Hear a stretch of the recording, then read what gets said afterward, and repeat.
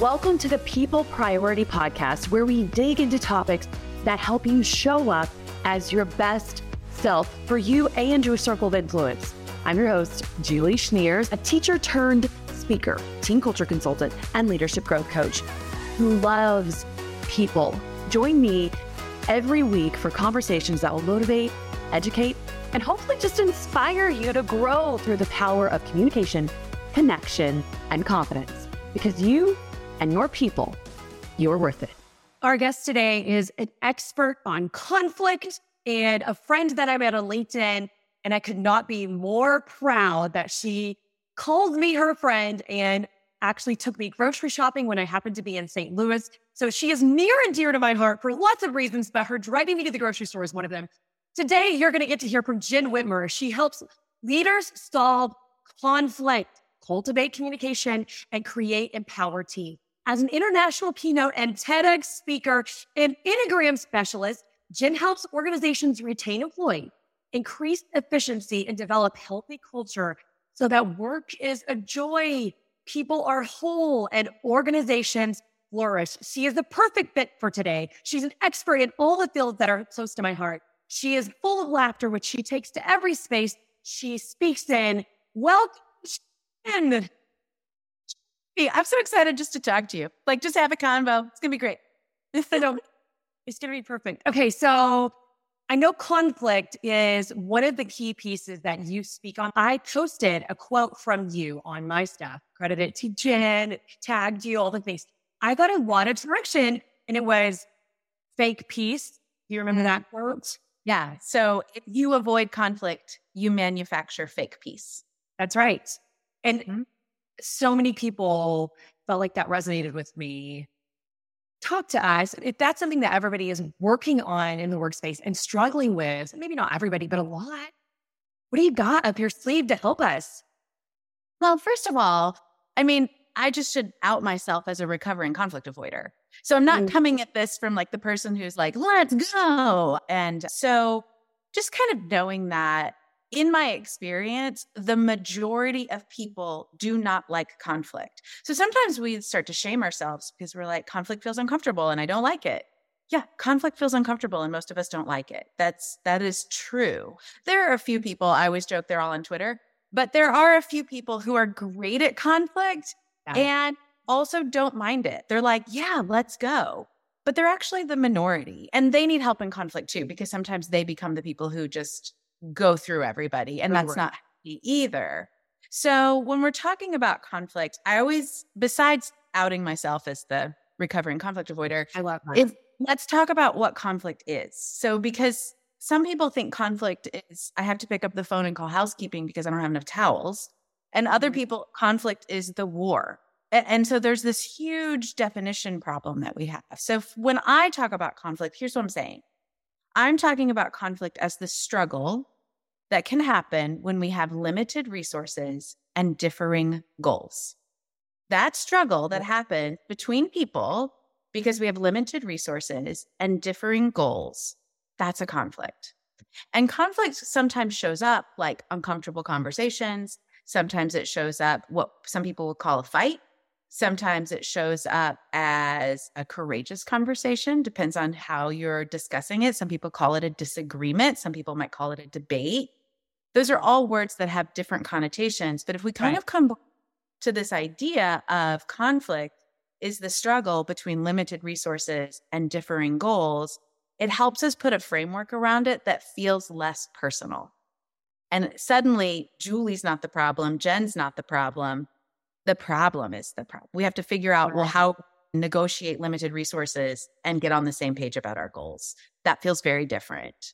So you operate in your 3 C's, which are amazing, and communication being one of them. That's where conflict comes up. So when you're working conflict, what do you think about that? Well, first of all, I love your definition. I do love that you help bring it out of the personal space. And when you're talking about people who don't love conflict, you're so right. There's very few of us that are like, yeah, hey, let's have a tough conversation that I don't want to have because I feel like you're going to judge me or you're going to not like what I have to say. And I'm a people pleaser at heart. Like, truly, I agree with you on all of those pieces, but I love that you take it out of the personal space. And I think that is an important piece, but it is. It's a part of my communication. I talk about conflict when I work with companies. And I talk about resolution versus closing conflict, and that there are two different styles of conflict. And how do we go about those? Because I do think that there is a time that closing conflict is necessary. We're breaking up. We're never getting back together. You don't fit the company anymore. And there are people who struggle with, we need to close this deal, or I need to say no because it doesn't fit my life right now. And that feels heavy and that feels like conflict. But it goes back to your definition. But then resolution conflict, being able to talk to people, being able to listen to people, being able to say words that are not going to just be completely offensive when maybe you didn't mean them to be offensive. So what does it look like? And I break it down with the 3 codes: verbal, nonverbal, and vocal. And we talk about how can you create a conversation that will resolve conflict, being thoughtful about the words you say, what you sound like, and what you look like, how you sit, how you stand, because those pieces of communication are impactful too. Yeah, they're huge. And I like that idea of how you're in the middle of the conversation, those nitty gritty details. Like, one of the biggest tips I always give people when you're in the middle of the mess, I call it the messy middle of a hard conversation, is instead of asking why, ask what. So, because why just automatically puts us on the defensive, which is challenging for me because I love why questions. I want to know why. Why is that your goal? Why is that resource limited? Why are we I want to know why. But as a human, that interpersonal connection, we're immediately like, we hear it like, why? Why did you do that? Like, that's how we encounter. Yeah. Even if the question isn't intended in that way, the impact often falls in that. So that why to what does 2 things. One is immediately mitigates that shame defensive response. It still might happen. It just lowers the dial a little bit when you say, what are the reasons you got to that? Or what are the reasons you think that? Again, with the tone, the voice, like that all is really important, because you could still say, what are your reasons, and have a similar effect. Right. But when you say, what are your reasons, help me understand what some of those reasons are. However you're phrasing that, the what starts to get to the limited, like, what's the goal here? What are some of the thinking? It also assumes they have reasons. Because often when you ask why, people are like, well, of course I've got reasons. But when you say what, there is this unsubconscious acknowledgement that you have some reasons that I don't understand, and I am curious about them.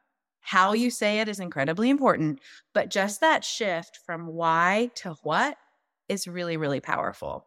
The other thing I think that is super helpful is framing where you are in the stages of conflict. So you're talking about sometimes there's conflict where this is the end of the relationship in some way, shape, or form. And some of it is we have to get through this problem so we continue to have a relationship. Right. And when we're talking about that, there's still stages of conflict. And the first one is forgiveness. And we don't talk about forgiveness a lot in the workplace, but it's actually really important. And the misnomer is, if I forgive them, then they're off the hook. Or I can't forgive them until they apologize. But what's true about forgiveness is that it only takes you. It only takes one person to forgive. So I was in an incredibly toxic work environment. My leader used triangulated communication all the time, which leads to gossip. He gaslit a lot of times. Like, he would say one thing to you and then go talk to somebody else and say something else and then come back and say, I never said that, even though you literally have notes and recordings. I mean, it was really, really challenging. So toxic. And I know this is kind of an extreme example, but there's no way that man was ever going to apologize. I mean, let's be real frank. I mean, if he's behaving in that way to protect himself and his own lack of skill and trauma and whatever, I have a lot of empathy for that. But he was never going to come back and say, you know what, will you please forgive me for behaving that way? Right. It could happen. I doubt it. And so what am I stuck with? Well, I'm still stuck with this thing hanging over my head if I don't forgive him. So forgiveness is for you. You forgive somebody else to release yourself from this thing hanging over you. there are times where two people come together and someone asks and they apologize and you forgive and extend. That's part of it. But I always like to start with forgiveness is for you. And that's usually the first step. And then we move on in like, if you can imagine a lock and dam system. So you're in the first lock and then water fills up and you come to the second one. And that is about reconciliation. And that takes two people. Two people come together and say, I did this. Here's how we work through this problem solution situation. We're relationally okay. We're solving the problem. We're reconciled. That's resolution and reconciliation. Well, then you move on to rebuilding, especially in interpersonal relationships. If you've got somebody at work who's, let's just use a simple example. They're never on time with their status report. I mean, this feels kind of low stakes. No, great example. It starts really irritates you after a while. You're like, why can't they just, you get, yes. Well, and you can forgive them for that. Like, I'm going to forgive them for that. That doesn't mean they're off the hook. You still have to solve the problem. So back to that limited resources, differing goals. What are some of the reasons you're struggling with this? And suddenly you find out with some feedback, I didn't actually know it was due on this time because of whatever the leader's communication was. So you start to have this back and forth. You solve the problem and then you reconcile with, oh, okay, here's what I want in the status report. It's always due at this time. Okay, I can get that done. Can I ask for a reminder? Yes, I can send you a reminder. And then also, I would like to suggest that you put a reminder in your own calendar to help you, like back and forth to coach in that situation. That's what that conversation looks like. Well, then you've got to rebuild some trust because now you've just decided, but there is no evidence that status report's going to come in on time. There is no evidence that I'm going to, what I said either. That rebuilding phase is incredibly important. And what we want to do is skip that. And we want to skip actually even to the last stage because you can reconcile with somebody and decide it is not good for us to have a relationship. Right. And, but it's closed and it's done. Then the rebuilding phase, you have to go through all of that. And then, well, what if you can't be reinstated? What if you lost something? The reinstatement, that last piece, we want to skip from often if we're the ones with the problem, shall we say. We want to skip from, don't you forgive me? And now I can just be the one in charge again. Like we want to jump there to that reinstatement phase. But really that rebuilding of trust is really important. That status report needs to come in on time or pretty close or even early, consistently for a while. And you're like, yeah, okay. It's worth the effort. Yeah. This is worth the effort. I can now trust this person again. Like that trust building is so powerful because we want to think it's just about the status report.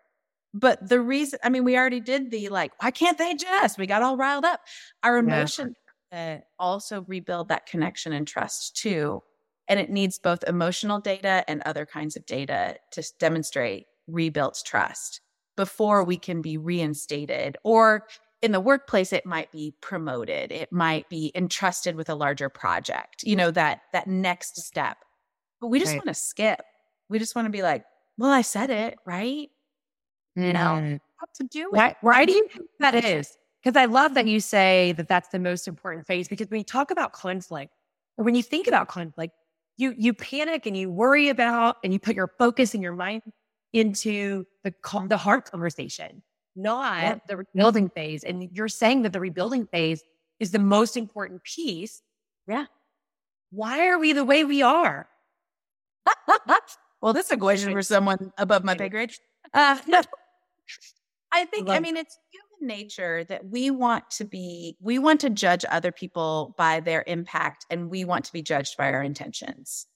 So as me as a human, I would like you to judge my intentions are to rebuild all of that and do what I said. And therefore, also we want to have the movie montage, skip the hard part and then get to the happy ending. It rains, it's a mistake, and now the happy ending is.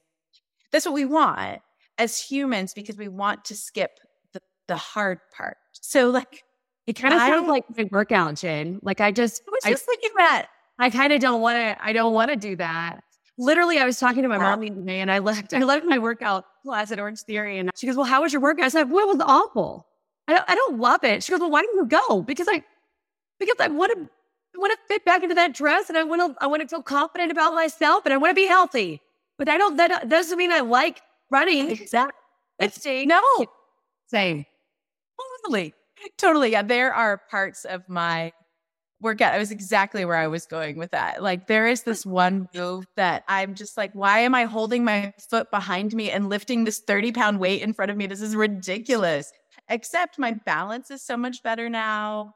My back muscles feel better. I'm not hunched over my computer because they're stronger. The outcome is what we're looking for, but we want the movement montage to get there. And it's the same in our relationships because we don't like pain. Yeah. Nobody likes pain. Nobody likes discomfort. But everything good in life is on the other side of some kind of discomfort. So good. That is everything. So good. So I think that's where we are. But that rebuilding stage, it's just really key. So, we've got these nitty gritty things that we talked about, the what, why to what, that, and the problem and resources, but also just knowing where you are. Are we rebuilding? Are we reinstating? Are we still in a reconciliation conversation? Where are we in this? It's just a simple framework to help you know where you are and label where you are. And that's really powerful. And again, it brings it outside of that personal attack. So if you're driving, do not do this. If you're listening to this podcast, you're driving, don't do it. But if you're not driving, just close your eyes and stand up. And then I want you to keep your eyes closed and try to sit back down. I'm assuming the first thing that you did was grab for the chair because you want to know where you are in space. And so knowing where we are in the process brings comfort and security. There's already so much discomfort and insecurity and conflict.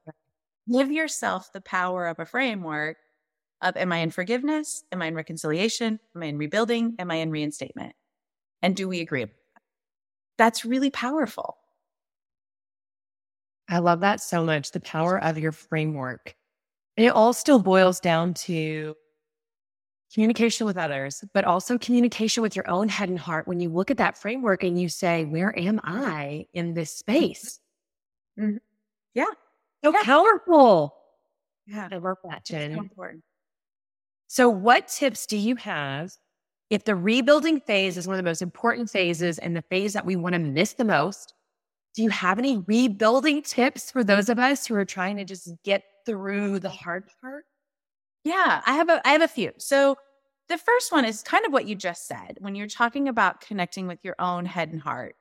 And I would add actions to that. How you think, feel, and act. Connecting those three and having them all aligned is a lot of the work that I do with the Enneagram. So the Enneagram is a personality framework. We're not going to do a deep dive today. Just to give you another thing. So, and in the Enneagram, it's a personality framework that shows us the deep motivations of why we think, act, and feel the way we do. Well, that shows up in conflict in very specific ways, according to Enneagram wisdom.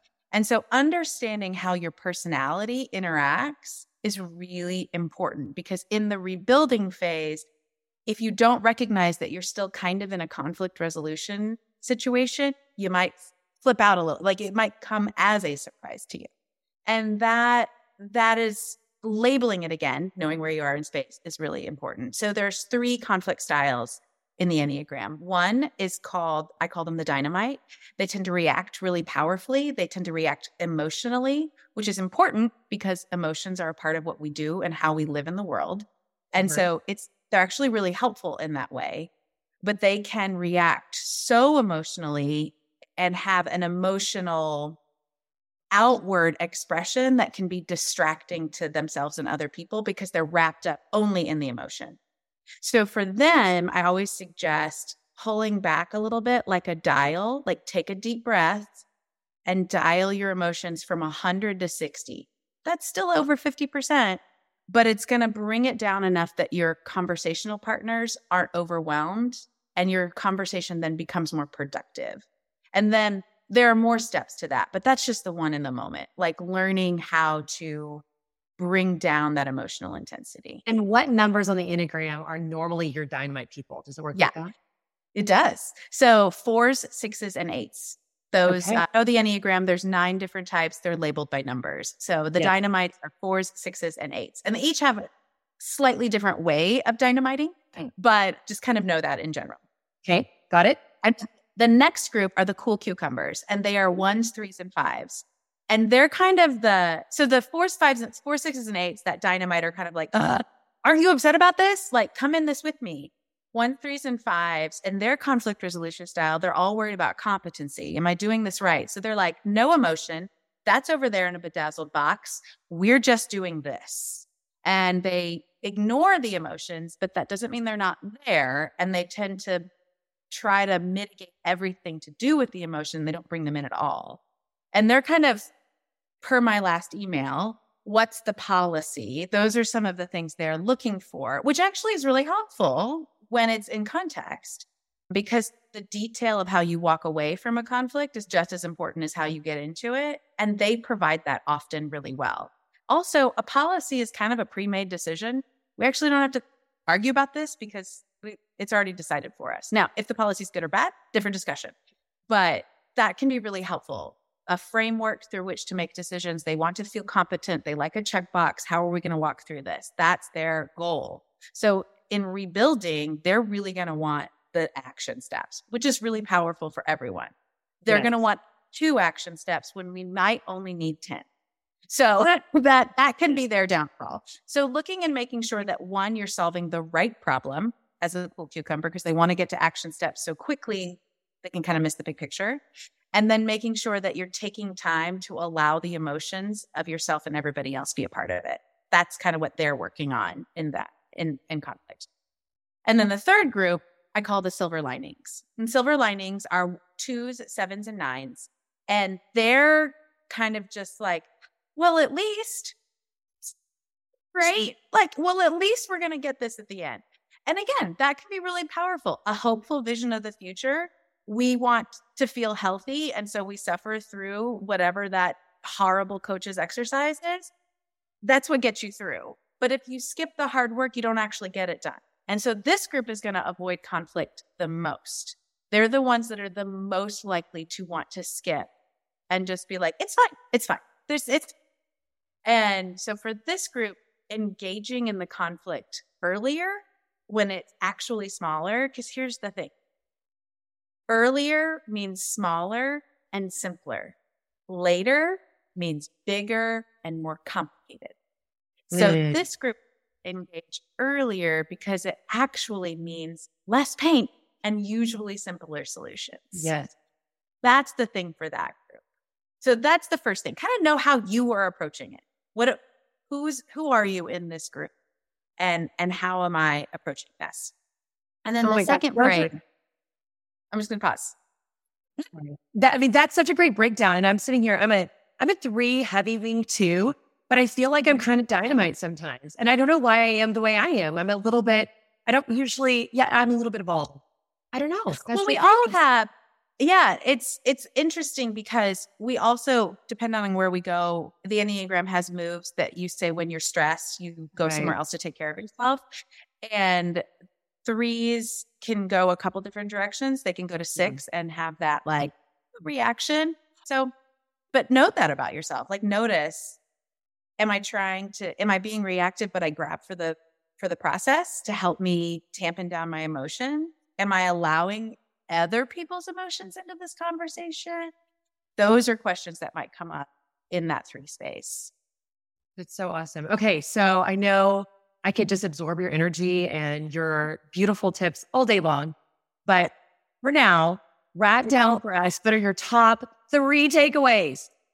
Okay. So here, I want you to know where you are in space. Number 1 is, where are you in this conversation?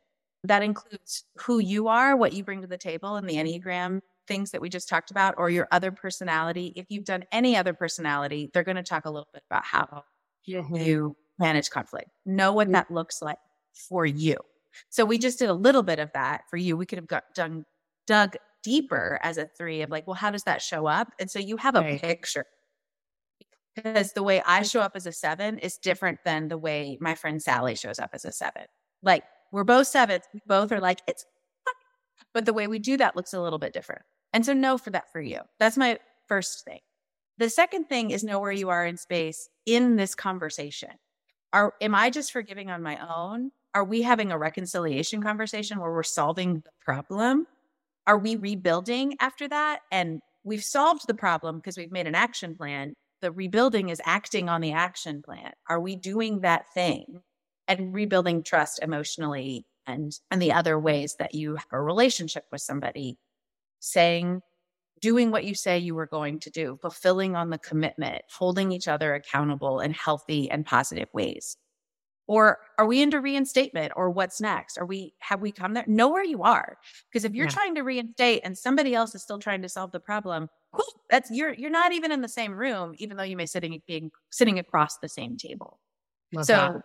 Know where you are in space, know where you are in the framework. And then here's my biggest thing. I said this in my TEDx. I say it in virtually every time I talk about communication and conflict.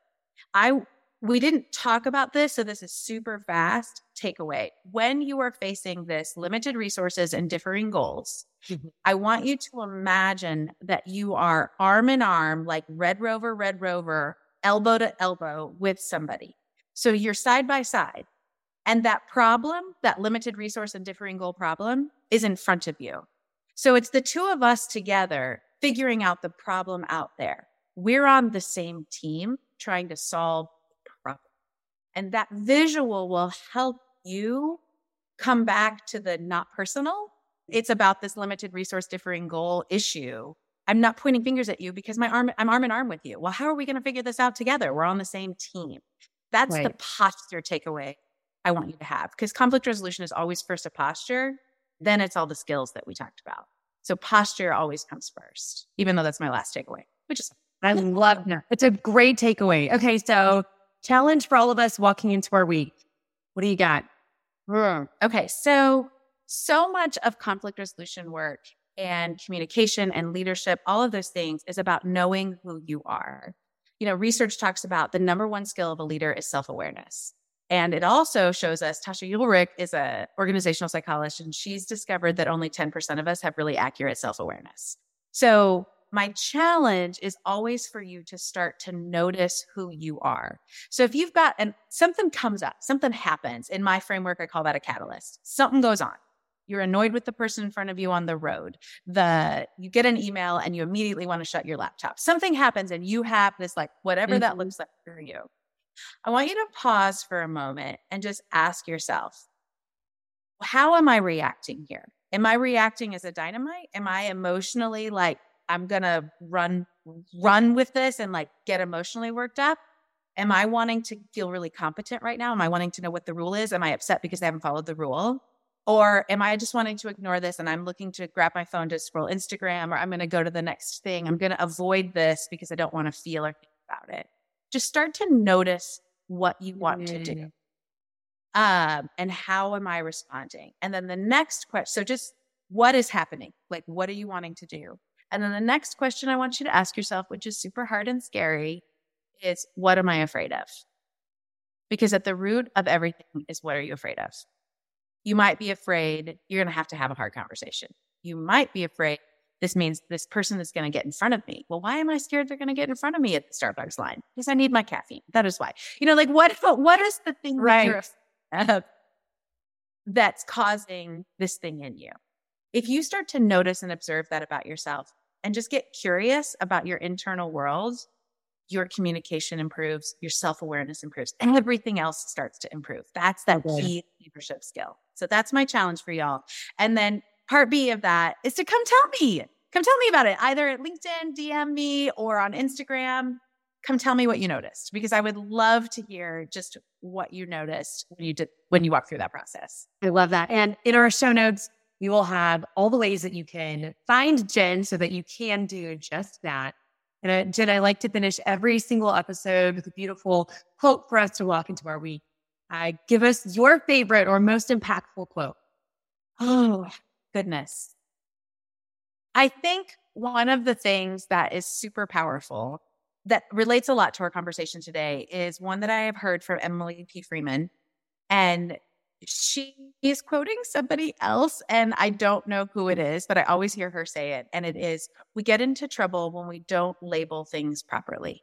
We get into trouble when we don't label things properly. And so when we think about our frameworks, when we think about what conflict is, it gets us out of trouble when we label things properly. And so I think that fits with what we are talking about today. I love that. Thank you so much, Jenn. Thank you for your time. Thank you for your expertise. I love getting to chat with you and see your beautiful face on Zoom. Thanks for having me. It was so great to talk to you, Julie. Always, always, always. All right. Until next week. Thanks for listening and being my people. I hope you enjoyed this episode. And if you did, hook me up with a 5-star review wherever you're listening right now. And as always, don't forget to subscribe to the People Priority Podcast so you don't miss out on more tips, tricks, and important reminders. All right, I'll see you next week.